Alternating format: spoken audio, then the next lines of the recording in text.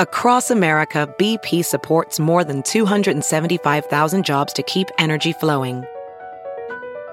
Jobs like building grid-scale solar energy in Ohio and producing gas with fewer operational emissions in Texas.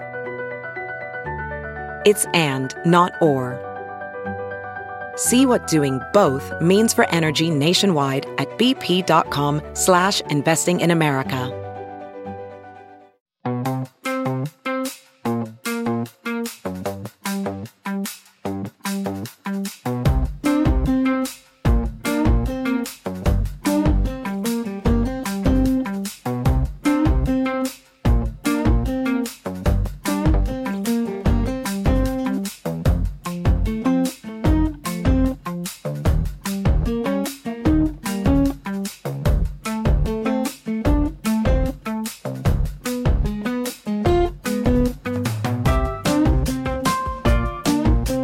This is Josh Marshall, and this is the Josh Marshall Podcast. We are back after 2 weeks, 1 week break, 2 weeks since we talked to you last, and quite a lot has happened in that period of time, to say the least. And for Democrats, it's sort of the first. I would say it's the first run of a lot of good news in maybe a year. I'm not sure that is an overstatement. I believe the withdrawal from Afghanistan was July, August 2021. So we're about a year out from that. And it's not too much to say that like pretty much everything has been bad from a Democratic, sort of party affiliation perspective. I don't have to go over with you all of those things. As you know, we've had this Inflation Reduction Act. It hasn't actually passed yet. It's passed the Senate, and that's always been the hurdle for all the different permutations of this bill. This is basically a kind of, I'm not sure you'd call it a malware, but sort of BBB light. Right. This is that. And it's been packaged as the Inflation Reduction Act. And like, OK, it's going to reduce some people's healthcare expenses. And it probably will over time through, investments and energy investments and stuff like that. But basically, it is a climate and healthcare bill. And it's, certainly much smaller than the $3.5 trillion model that Democrats were talking about in mid 2021. It's substantially smaller than the $1.5 trillion, kind of what Manchin would agree to at the end of 2021, beginning of 2022. But it is something, and it's more than something. It's a pretty big deal. And for people like myself, basically what it is, it's the climate stuff without the social democracy stuff, more or less. That's kind of what made the cut. Now it's complex, like any piece of legislation, it is complex, but it's a big deal. And it's a big deal if climate is your issue. So that happened. As I said, I think everybody's treating it, I think rightly, as having already passed before we went on the air. Kate Riga, my co-host, who is back with us. You want to say a little monologue? Hello, hello everyone. You probably can't back. See me if you're not watching the video, but I'm really tan right now. So keep that in your head. She's definitely tan, fresh off the Jersey Shore. Yeah. Well, you can tell us how you got on with Snooki when you're there.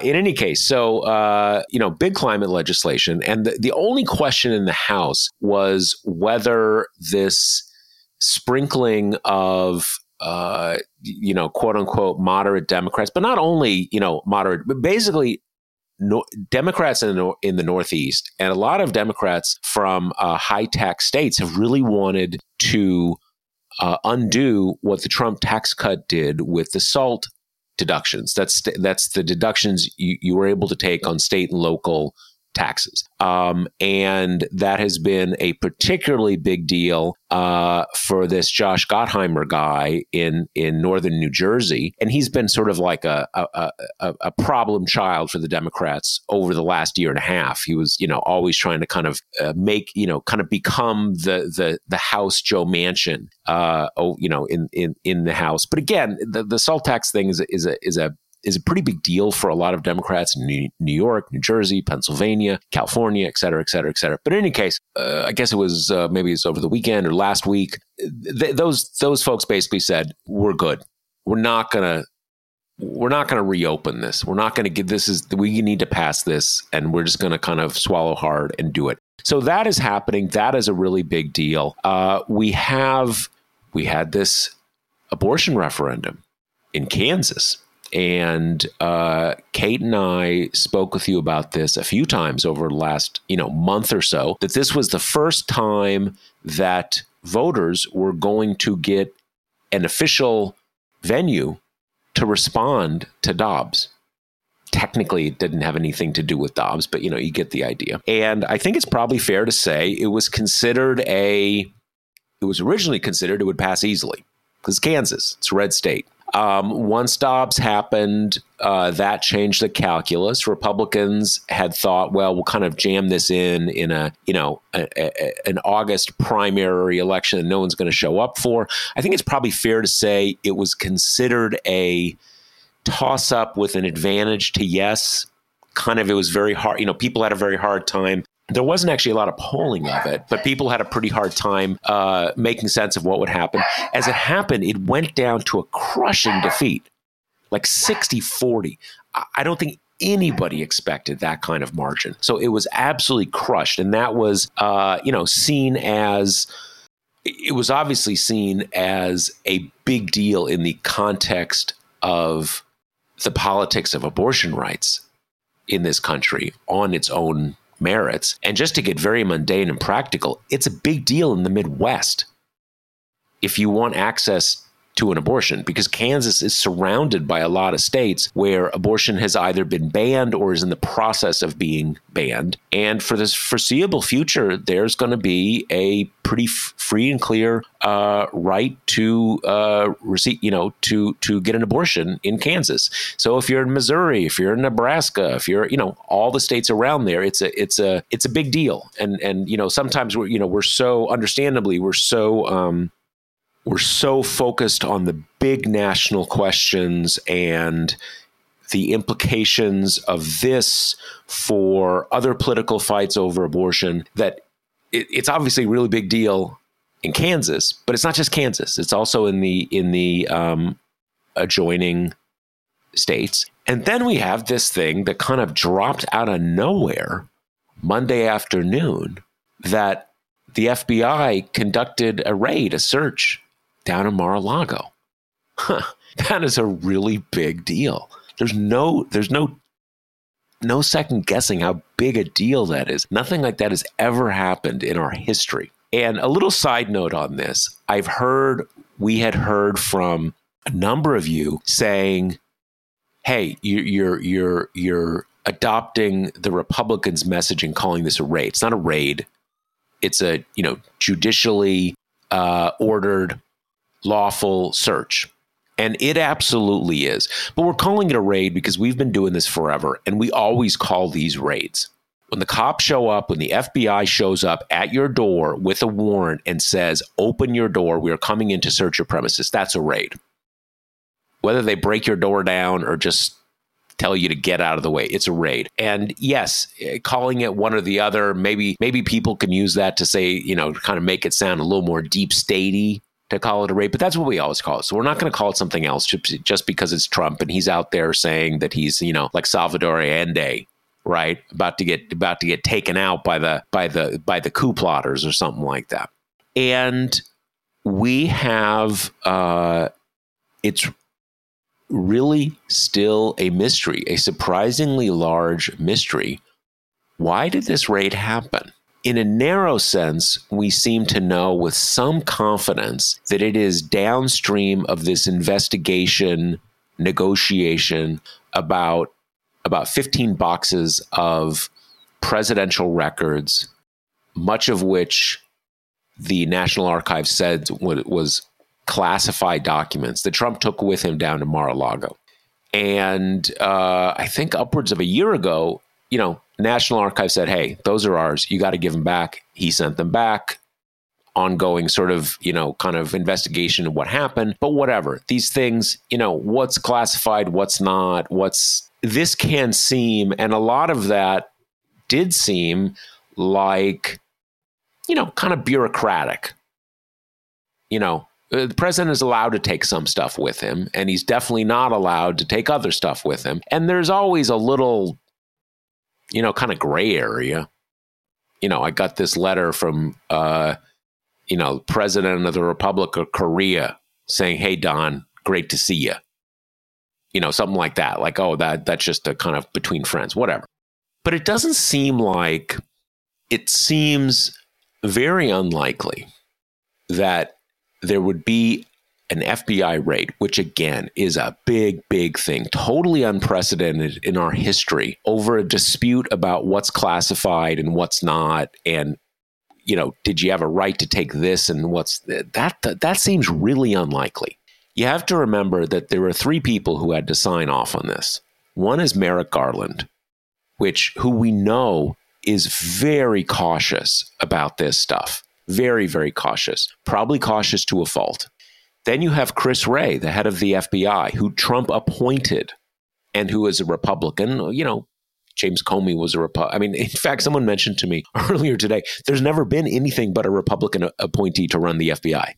There was a kind of, I think, an interim once who was maybe like an independent. Republicans nominate, put Republicans in charge of the FBI, and so do Democrats. So that's the second one. And then you have a federal magistrate who's not actually they're basically people who work for the Senate-approved, Senate-confirmed judges. But in any case, a federal judge who had to say, okay, yeah, this is legit. You have the probable cause you need, et cetera, et cetera, et cetera. We still do not know what this is about. And it is, I think, the current chatter about this centers around this set of questions and expectations, which is, if this is just part of a back and forth about what records Trump has to give back, this doesn't really compute. It's not, it may be lawful. This is a law. You have to give that stuff back, but that's not the kind of thing where they're going to want to take that first step, that big step. So it must be something more serious than that would prompt them to do this, or at least that's the expectation. So all of those things, those are things that we are talking about. Actually, it seems so minor in comparison to all the other things. But just this morning, we got news that, ex-President Trump had to go up to New York to sit for a deposition with Tish James, the Attorney General of New York State, and he pled the Fifth. You have every right to plead the Fifth. That is your right, but you're still pleading the Fifth. At a minimum, it's bad optics, right?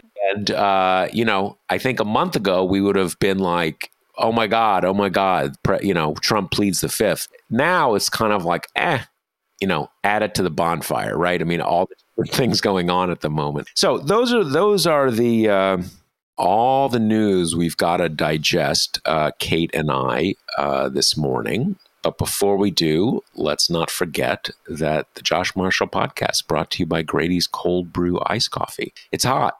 Like too hot to put on real clothes and shoes to go out for iced coffee. But that doesn't mean you have to suffer without something delicious and cold to sip on. Get a Grady's Cold Brew Bean Bag Kit delivered to your door and enjoy smooth and silky iced coffee without ever having to leave your house. Each kit makes 36 glasses of iced coffee, which means you'll be ready to weather even the worst heat waves. And man, it's been ungodly for horrible. Absolutely horrible. And with a price tag of just $1 a cup, you'll have the money left over to splurge on a kiddie pool. Ready to feel the chill with every sip? Get 25% off at Grady'sColdBrew.com with promo code TPM. That's Grady'sColdBrew.com with promo code TPM. As you said, it is horrible, but I'm not going to say where you were, but you've been relaxing, living the life of Riley in each sun for the last week, right? Yep. I'm from Philadelphia, so it is the proud Philadelphian tradition to make the pilgrimage to the Jersey Shore every summer. And my family's been doing it for like 20 years or so. So did that. It was lovely. Didn't open Twitter for the entire week, which was also a really interesting experiment because it was like, so this is what it's like to not be interested in politics, just whatever, just seeing what breaks through around me. And it wasn't a great control group because basically everyone else in my life who was there is into politics. But, it was funny because the real only news that broke through to me in a big way was the Kansas abortion stuff. Just because everyone was so that was shocked. Stunning.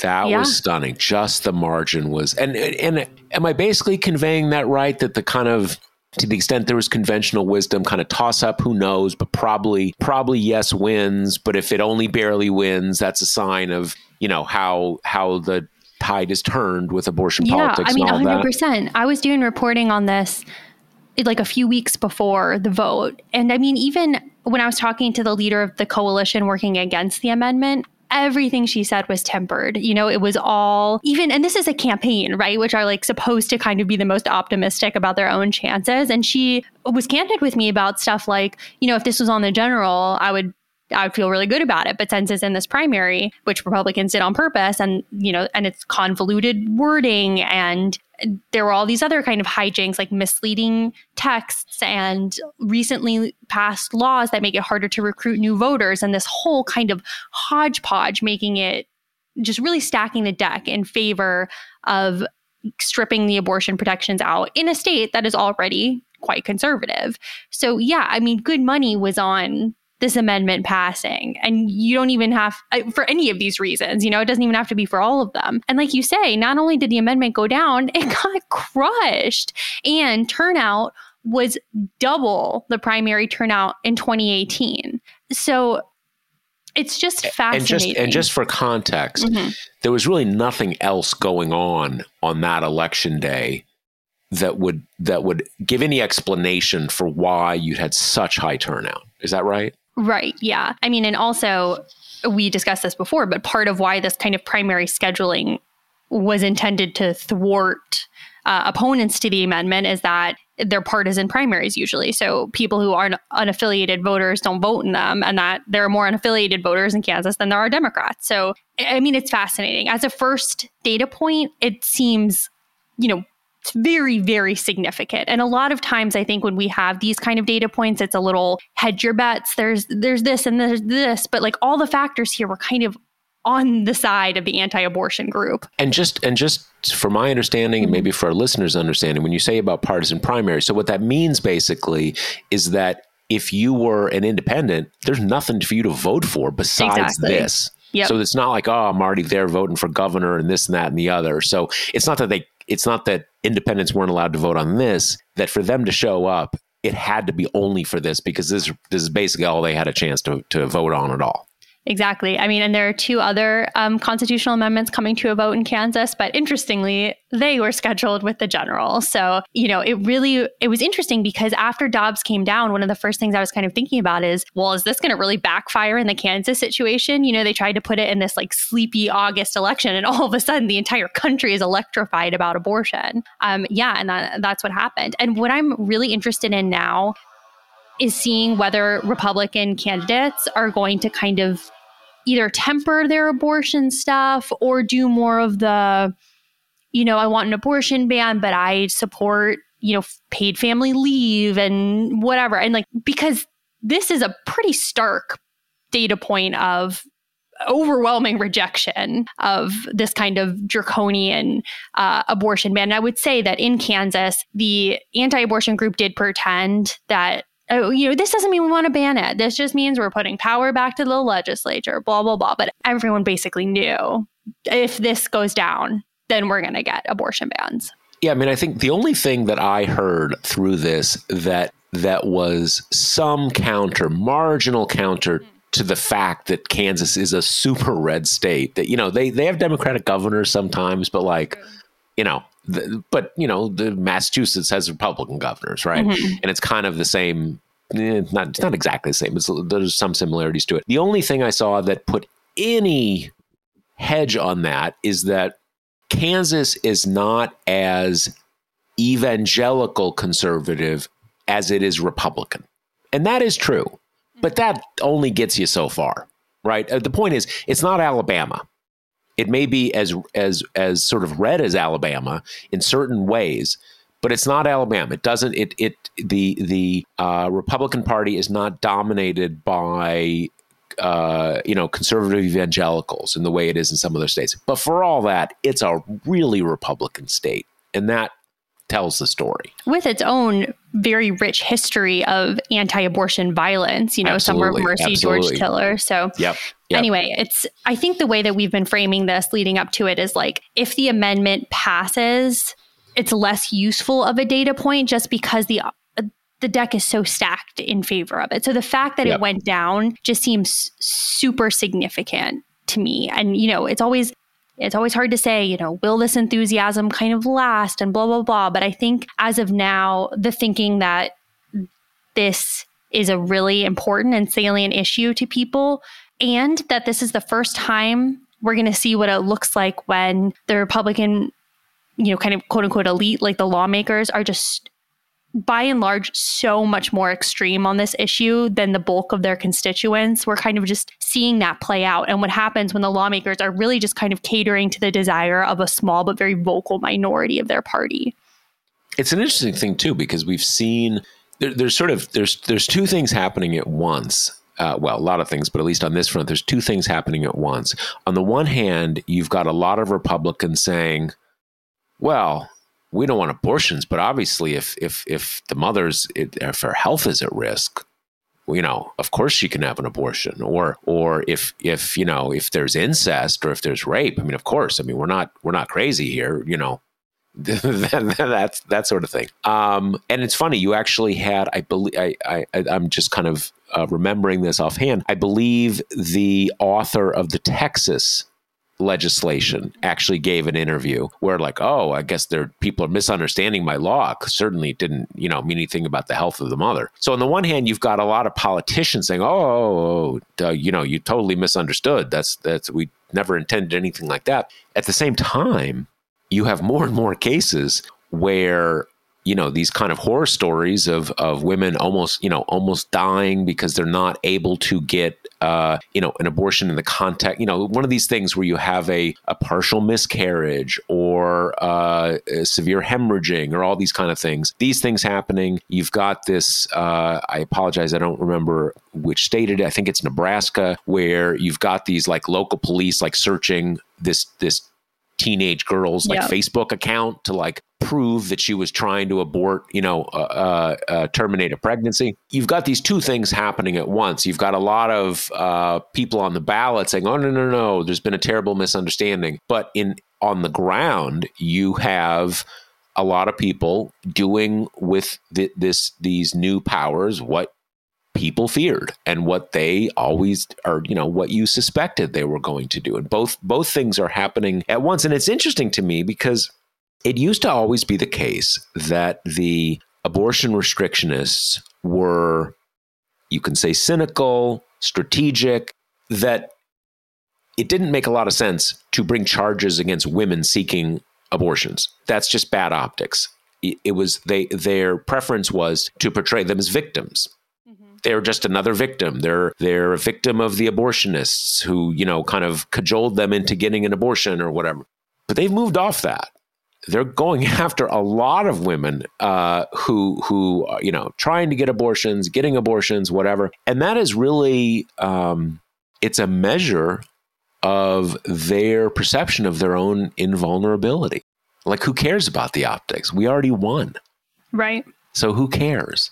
And that's why I'm so interested in kind of any repositioning that happens post Kansas. There was a debate between the Republican candidates for governor in Wisconsin for who will take on Tony Evers. And it was interesting because it happened after Kansas, and they all of a sudden are the NBC write-up of this was so painfully credulous, but it says, Republicans are embracing paid family leave now, which, by the way, the lieutenant governor who just lost last night, but she said, "Oh, that's something I would look at." So I'm calling that embrace is a little aggressive. But anyway, it is kind of interesting if we see any softening of those positions in light of this. And it goes to what you're saying, right? It's like you pass these ridiculously draconian bans, which even, rape, incest exceptions have started getting written out of them as well. And then predictably, you get this flood of stories, a lot of them, coming from about very, very young women, in some case girls. And shocker, not a great look, not something people like reading about.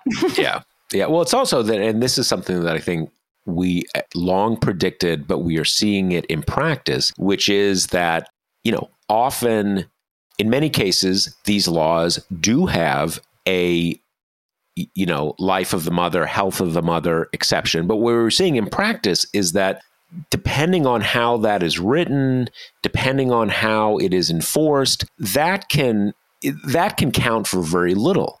Because, this comes down to it comes down to a doctor or a hospital who needs to make a decision about how is the local district attorney going to look at this?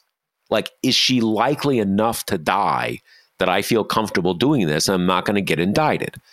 And, that's kind of, that tells you the story.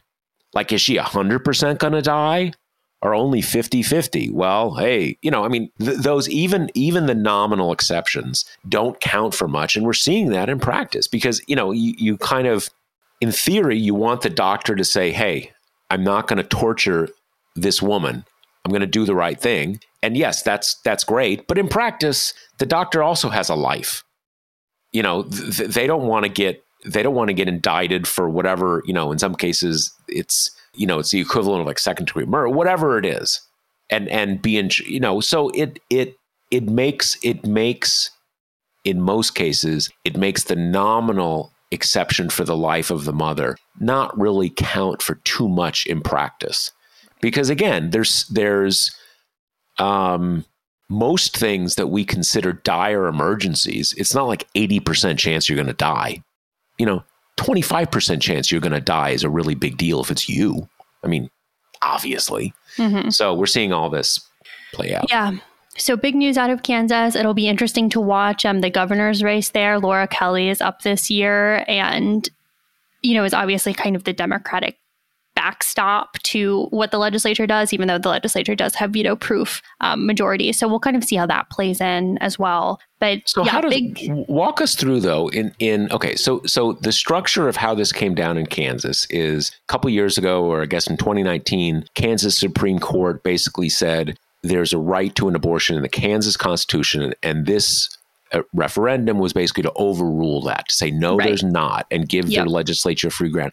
What is, from the people you have spoken to, where does the success of this referendum leave things? Is the legislature basically blocked from doing this in practice for the foreseeable future? Okay. So and it's not, Kansas does have some restrictions. Things like telemedicine issues, like minors have to get parental consent, but with kind of the big draconian stuff, that Supreme Court ruling will still protect it. And like, as of now, you can get an abortion in Kansas up to 22 weeks. So as for the kind of pre-Dobbs status quo, it had relatively extensive abortion rights relative to other states. And so from what you're saying, that should be locked in for the foreseeable future now. Right. Until they inevitably try this again, which, right. If you have another referendum, absolutely. Mm-hmm. But I'm saying it's not something. I think many people remember the referendum in Florida cycle or two ago, where voters ruled basically, I can't remember the exact specifics of it, but if you have a felony record, you can vote again. And the legislature basically said no. And they implemented it in such a way that overruled it. But that doesn't seem to be the case here. No, because you have that ruling as the backstop, right? So it's not just That's of like the default, out of nowhere. Basically. Exactly. Right. Yeah. Right. So huge news out of Kansas. Let's do the other kind of, big, shockingly good thing that happened, and then we'll go on to the raid. But the fact that the Senate passed this bill, I still just can't quite wrap my mind around, because, and I know it's so like kind of default to be like, well, there's all this stuff that's wrong with it, or there's all this stuff that it doesn't have, which is obviously true. But it was weeks ago that we came on this pod and we're like, well, Joe Manchin did it again. And now there's going to be absolutely nothing for them to run on in the midterms. And every Democrat is demoralized and, blah, blah, blah. Everything is bleak. And then weeks later, now we have this package that one report I was reading said would do the same work on reducing emissions up to 90% of what the original BBB would do.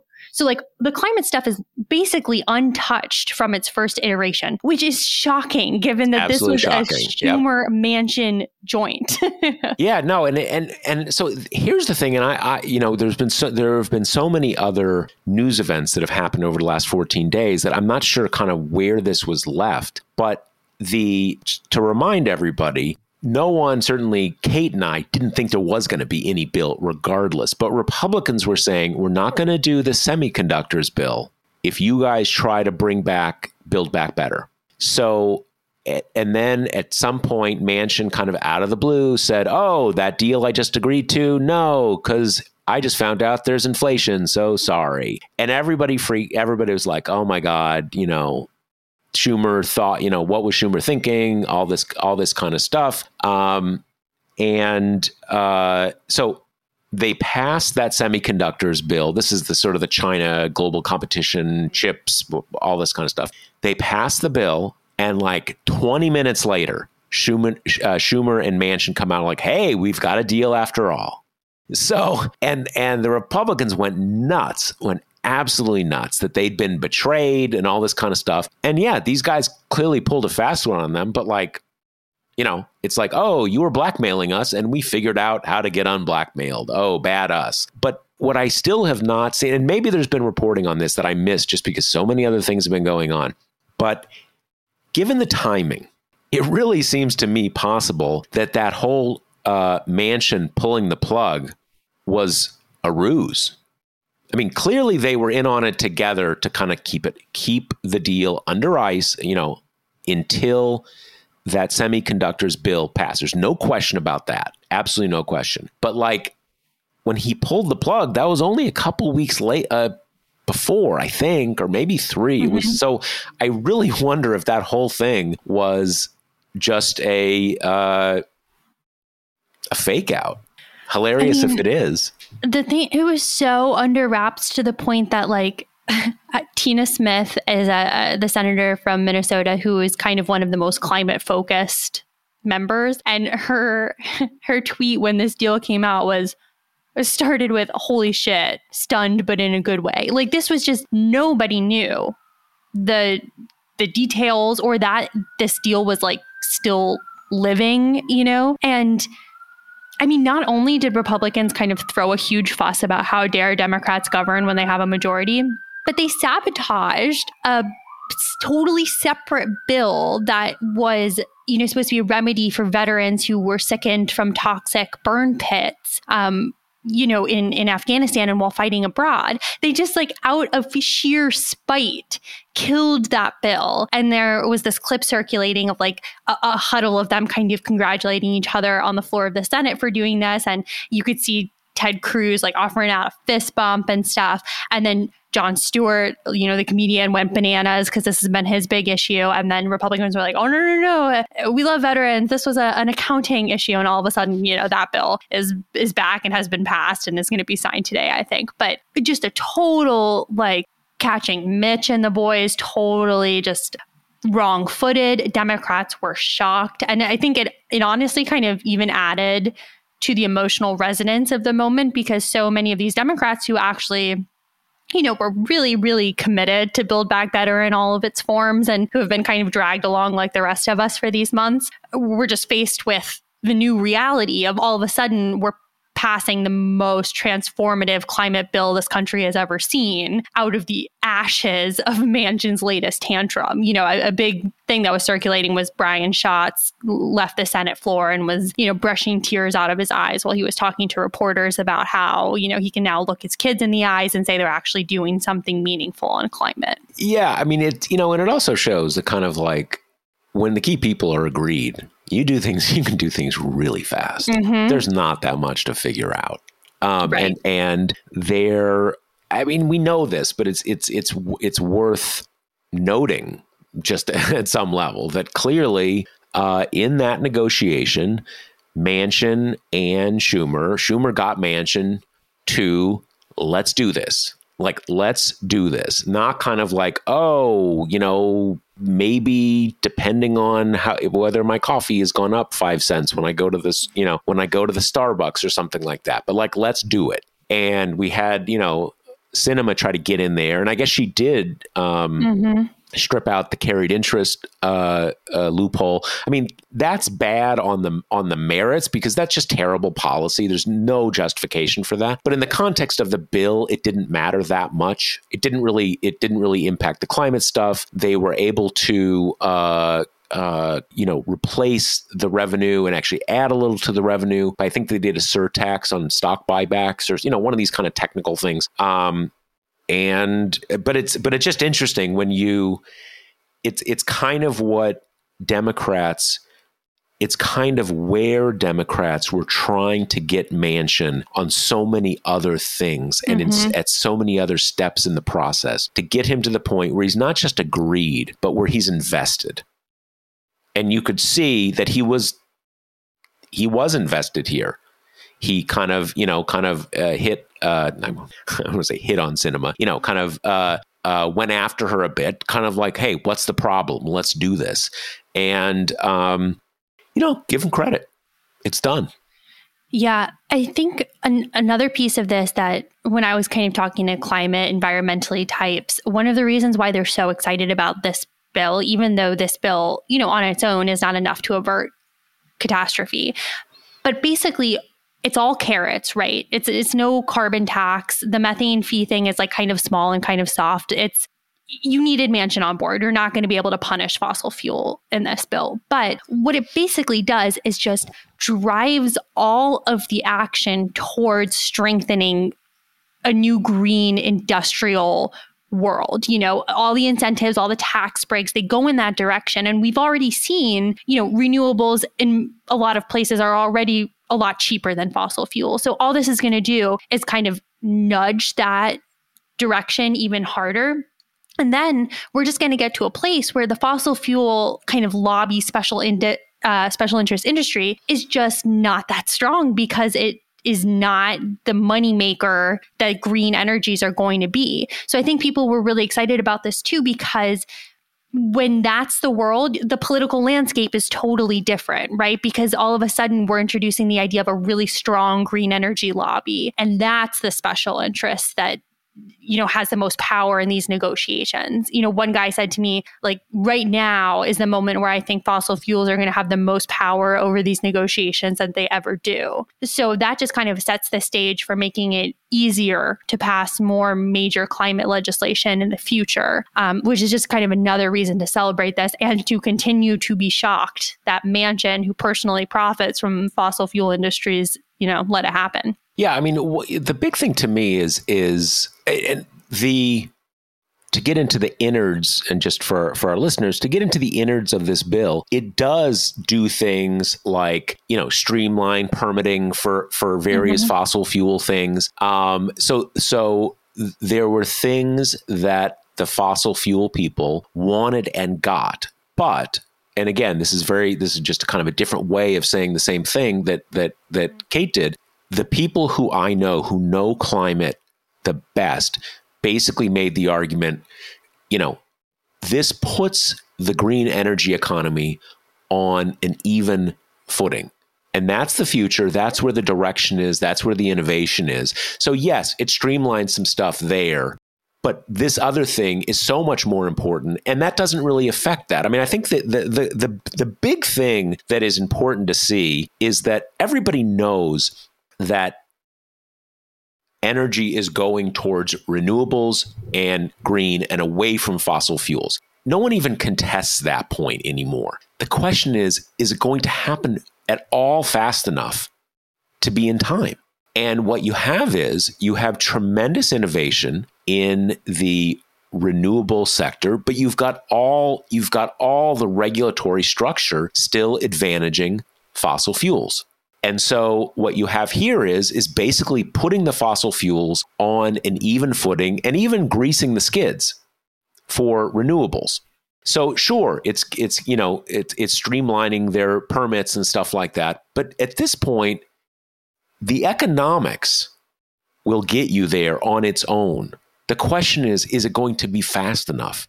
And without doing this, it will not be fast enough. And for me, it's funny. There's, it is absolutely the case that this not only does not solve the problem, it is only a beginning of what you need to maybe solve the problem. The problem, I mean, I don't want to say it's unsolvable because there's, things can always be worse and marginally better, but you know what I mean. And the key to me is I look at people like, David Roberts, Bill McKibben, and all the people who dedicate their lives to this issue, who are really smart and know the details. And to a person, at least from what I have seen, all of these people are like, wow, good bill. Let's do this. Mm-hmm. Not being like panacea about it, but like, does this move us in the right direction? Yeah, absolutely.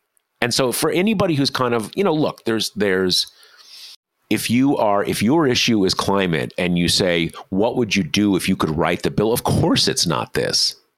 But we're living in the real world in which a month ago, it seemed like literally nothing was going to happen. And in the context of U.S. politics, if nothing happened this year, that really seems like that would mean like, all right, maybe we'll try again in a decade. Right. Which obviously is catastrophe. So it's a huge deal. Yeah, it's huge. And this bill does even kind of remedy some of the old issues. Like we were in this boom and bust cycle where these tax credits for renewables would run for like 2 years and then run out. So it'd be 2 years of kind of development and innovation, and then the money dries up. And these extend them, in some cases for a decade. And there have been some kind of initial analyses of the climate stuff in this bill. And, one found that for every 1 ton of emissions that come from the fossil fuel kind of compromises for Manchin in this bill, there are 24 billion that are, no longer emitted because of the green provisions. And then, pretty much all of them, I kind of went through 3 different of these early reports, and they all basically pinned it around this bill gets us to 40% less carbon emissions from 2005 levels by 2030. And Biden's initial BBB goal was to have it.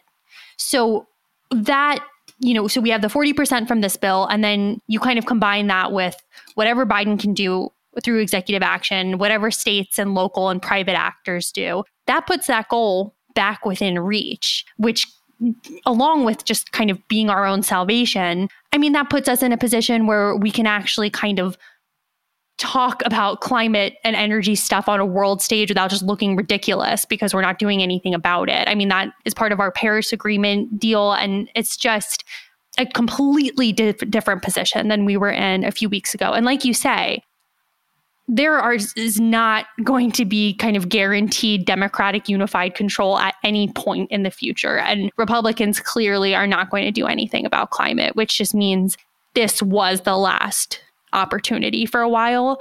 And the fact that we got this bill like kind of signed off on by Manchin from it is just extraordinary. Yeah. And I think, the other interesting thing to me is that in some ways, this sort of, it makes sense that this, I mean, I wouldn't have thought so, but it makes sense that this is the compromise that Manchin would want, because is he committed to the ideology of fossil fuels? No, he's just in the coal business, and he knows those people. And you want to make sure, kind of what happens in a decade, whatever. But I have this one mine I'm trying to open. and the energy department's giving me hassles. Can you help? That's his thing. It's very transactional. It's very money oriented. And that's not great, but that pales in comparison to the other side of the ledger. One other thing I want to come back to, and after that blow up, which was, I guess a month ago, whenever that was, when Manchin said, hey, it turns out there's inflation, the deal's off. And then there was, at first the idea was, okay, Biden's going to do all this stuff because, fuck Joe Manchin, we've had enough, and he's going to do executive actions. And then there was kind of like, okay, wait, maybe they're going to try this one more time. And I remember a lot of people saying, and at first I was wondering, like, are you kidding? Mm-hmm. Like, are you kidding? Are you kidding with this? You're going to do that again? And at a later point, I said kind of what Schumer did. When you're in that position and you've been had 20 times, but you also know there's no other way. And if you're looking at kind of like, everybody's saying, oh, you're Lucy in the football. Oh, you're kidding. You're pathetic. But if you're in that position and you're saying, okay, there's no way this will happen without Joe Manchin. So am I just going to say, fuck it? And no, I'm not going to talk to you, or am I going to probably look like an idiot, but there's a chance, there's like a 1% chance. Of course you have to do it because he has the marbles.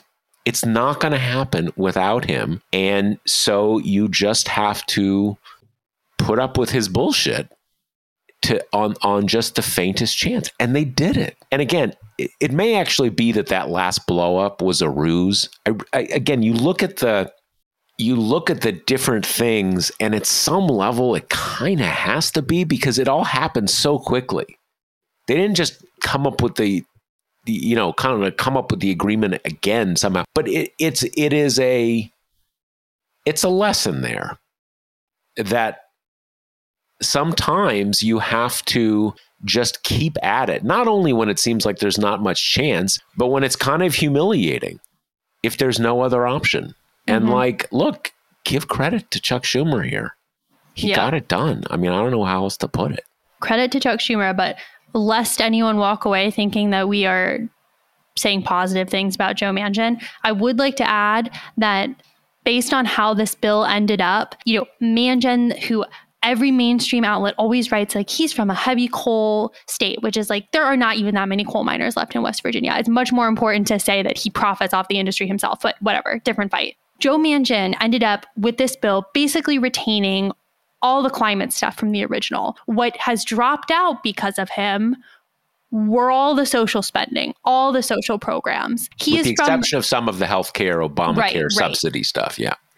But he is from one of, if not the poorest state in the country. And that is the stuff he axed. That's the stuff that he was like, well, this should be means tested. And I want to make sure people don't use their child tax credit on drugs. And I just would like to add that Joe Manchin's disdain for poor people here ended up trumping his embrace of the fossil fuel industry. And while I'm really thrilled about the climate stuff, we should not forget the losses that he incurred. No, absolutely. Absolutely. I mean, I go back and forth because at one level, you kind of say, could we have just gotten here in the summer of 2021? If this is where it was going to be, like, could you have just like cut to the fucking chase and said, look, this is all I'm going to do. Let's do it. Move on. I go back and forth. On the one hand, why did we spend this year going back and forth? On the other hand, there was not a lot of appetite among Democrats for this size of bill a year ago. So maybe maybe in some ways it had to play out this way because at this point, I mean, it tells the tale that basically all the Democrats, not just the sort of progressive Democrats, squad Democrats, everybody, it was sort of like, hey, whatever you can do, let's do it. Like we're looking into the abyss here. And I completely agree with what you're saying about the social safety net part of it. To me, that sucks, but we can do social democracy in a decade. Fully agree. I'm not saying it's not nothing. It's we need it now. But like the climate stuff is not something we can do in a decade. It literally has to be now. And so while this is not the bill that I think anybody wanted a year ago, the absolutely existential stuff, as you say, shockingly, came through more or less unscathed, which is just bizarre. But here we are. Bizarre. And I wonder if just the one kind of upside of Manchin, not being all that bright or all that interested in policy details, you slap the name Inflation Reduction Act on it and all of a sudden, guess who's on board? Yeah. That part of it,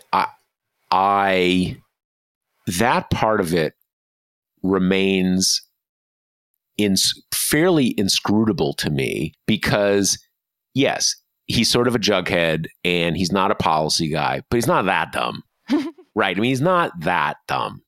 And yes, this was his thing. We're going to call it the Inflation Reduction Act, and everybody on the Democratic side is like, okay, whatever, dude. Great. Awesome. And obviously Republicans all upset and everything. There's something that happened here where he said, okay, I'm on board. Let's do it. And I still don't get. Me neither. What piece of the equation, what event happened that got you here? And okay, Josh doesn't need to know. All I really care about is that it happened. But I'm still curious, right? Know, because there's not an obvious explanation to me. Yep. Yeah, me neither. Okay, so we shall wrap it up with the picture in our heads of FBI windbreakers at the gates of Mar-a-Lago. Trump was not there. He was in New York. We've had reporting from the Wall Street Journal that they ended up taking out, I think, 10 boxes of materials. And Trump's personal lawyer, I guess, also kind of confirmed that it was about classified information in one of her interviews with one of those scary OAN kind of deals.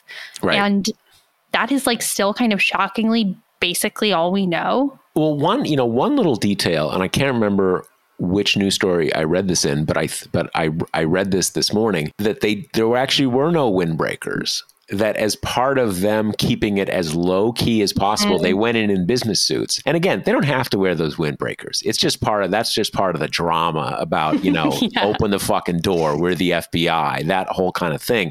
But yeah, we don't know.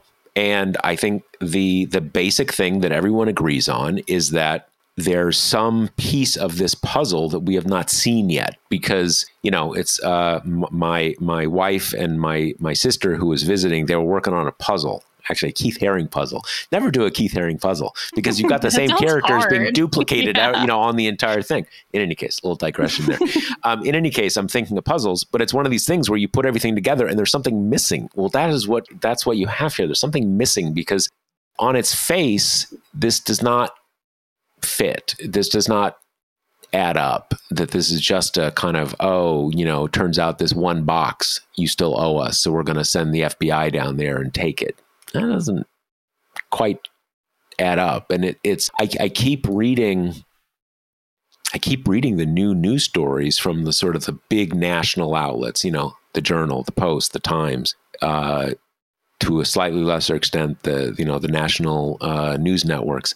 They keep saying the same vague things over and over again. The government is being very, very tight here.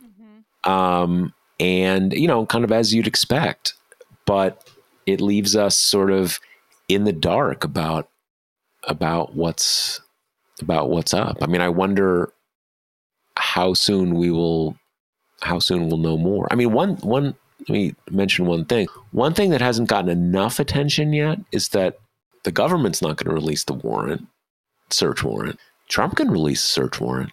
He can do whatever he wants. The target can always talk, do anything. Same way that other analogies. I'm curious how that is going to play out. I think we know why they don't want to release it, because what's in there is not good. If it were good, they'd release it, and they're not. And I'm curious whether we're going to see, I don't know, more pressure, for them to, who knows? It'd be good to know a little more about what's going on. Yeah. Do you think there's a chance that we just won't ever know? I mean, it seems to me, I agree with you that it would seem odd if all of this was just because he owes more stuff that he hasn't handed in. And not that that's not a big deal. If you don't enforce these laws, they're not really laws at all, right? And this is unprecedented, but it's also unprecedented to kind of have president leave with documents stuffed in all his pockets. So, but it seems to me after everything, there's no way that Trump's going to go down on some kind of mishandling of classified information thing. Is there? It just seems so small bore compared to the extent of everything he's done. I think it is pretty small bore if you see this as, hey, those documents, I think they're mine. You think they're yours. We disagree. And now I'm indicted. Mm-hmm. I really think that is highly unlikely, just because, everything is is so draining with Trump, because it gets complicated if you violate all the laws. Yeah. Having said that, that's just not, that's not where you're going to kind of draw. I don't think that's where you're going to draw the line. And I especially don't think it's where you're going to, resort to sort of search warrants and stuff like that. That just doesn't add up to me. I guess it is possible if, I saw a piece by David Corn, who was always cogent and extremely knowledgeable, basically saying that Wray and Garland have really passed the Rubicon here, because now they need to indict Trump to justify this action. That if they kind of said, we don't really have anything, that they're going to, look bad. That doesn't really add up to me. For one thing, because I think Garland and Wray, I have less of a sort of an intuitive sense of Wray. I think he's a really cautious guy. I don't think he finds himself backed into indicting someone to justify something. Because if you're backed into an indictment, you're probably going to lose that, probably going to lose that case, or you can. I think I think the cause and effect there is backward. I think this wasn't, for some reason, this was not a close call, and they felt they needed to do it. And that's, maybe that'll be wrong, but I doubt it. And, so won't we know? I guess it's possible that just, there's no charges, and so there's no venue in which you're ever going to find out. But I doubt it. I really doubt it. There's too much pressure and desire from look, the country is deeply united about wanting to know what happened here. The Trumpers and the anti-Trumpers agree. What's going on? That united pressure is too great to withstand. So I think we are going to find out what's up here. And some people will like it and some people won't. Yeah, the other piece we should discuss before we wrap up is there was a flood of Republican reaction to this, kind of based on the same lack of information that everyone has, which was, just the newest iteration of this is a witch hunt. Biden's politicized DOJ, unprecedented banana republic. And then the most, delicious offshoot of this coming from, Boebert and Green and Gosar is defund the FBI, which it's just nice to see the conversation come full circle like this. But it is, it's not even a profound point, but it's just kind of amusing to watch how the whole law and order, police can do whatever they want, and we respect them and we have their back and back the blue. That only matters for the kind of class of people that they consider, perma criminals, basically, which is, especially Black people, protesters of any kind of anti-Trump sort. But then that completely goes out of the window when you're talking about Trump or kind of acting on Trump's whims. That's how you get the situation where then, they're all, the January 6th mob is peaceful toursters, as they're kind of beating up the police, and how, this is a witch hunt. even though every other day they're like Hunter Biden should be sent to Guantanamo Bay for like whatever the cause of the day is. It's just, it's not like Republican hypocrisy is an interesting untapped vein at this point, but it is just really on very vivid display in this case. Yeah, I mean, it one of the things, there is a stream of, I would call it, left dissident thinking, which holds that the reason the police exist is not to preserve public safety and enforce this kind of concept of the law that we have. It's to keep the people not in power down, the black and brown people, the people who show up at protests, people who commit petty crimes. It's to keep them in line and to bruise them up. And there's always been some truth to that. That's part of the equation. It's certainly not the equation as I think of things, because I think the rule of law and the enforcement of public and the enforcement of the law, the equal protection and equal enforcement of the law is critical to the kind of society we function. These different ways of looking at things. One of the things about the world of Trumpism is it creates a universe in which that first view isn't too far off the mark. That there's no rule of law. There's our street toughs called the police who kick the ass of everybody who gets out of line. So you have this kind of, this dynamic where the cartoonish malevolence of Trumpism in many ways validates very wholesale left theories of how society works. Right? The two things kind of go together. But as you can see, it kind of, just the idea of, hey, you shouldn't break the law, and if you do, these things can happen. That's just, and again, the Trump mindset is very outside the worldview of those of us who are really hung up on this idea of the rule of law, which certainly does not always play out in the real world as intended. But that idea of the rule of law is not that, the cops can kick your ass. It's that we've got this set of rules and it's going to apply to everybody. And it's not going to apply twice to some people and none to some people. And we know all this kind of stuff. And you can just see how far that is from, again, the sort of the Trump mindset. Because if it's coming after Trump, it can't be law. Right.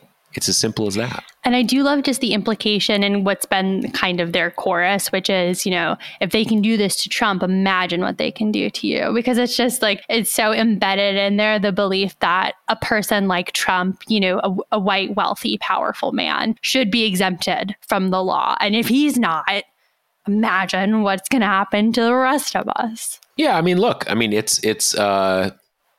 it is pretty scary, the idea the FBI comes with a warrant to your house. That's one reason, hopefully not the only reason, but it's why most of us try not to commit many crimes.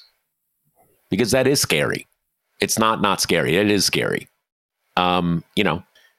It's not one of these things like, oh, you don't have anything to worry about if you haven't done anything wrong. But again, things get scary for people when they break laws, and sometimes the government is out of control, and that's why you want courts and the whole rule of law thing.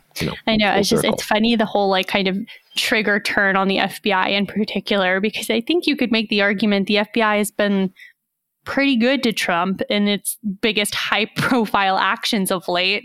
How quickly we forget the Comey announcement of the whole Hillary email stuff and we're not investigating Trump for Russia. I mean, they've been pretty loyal.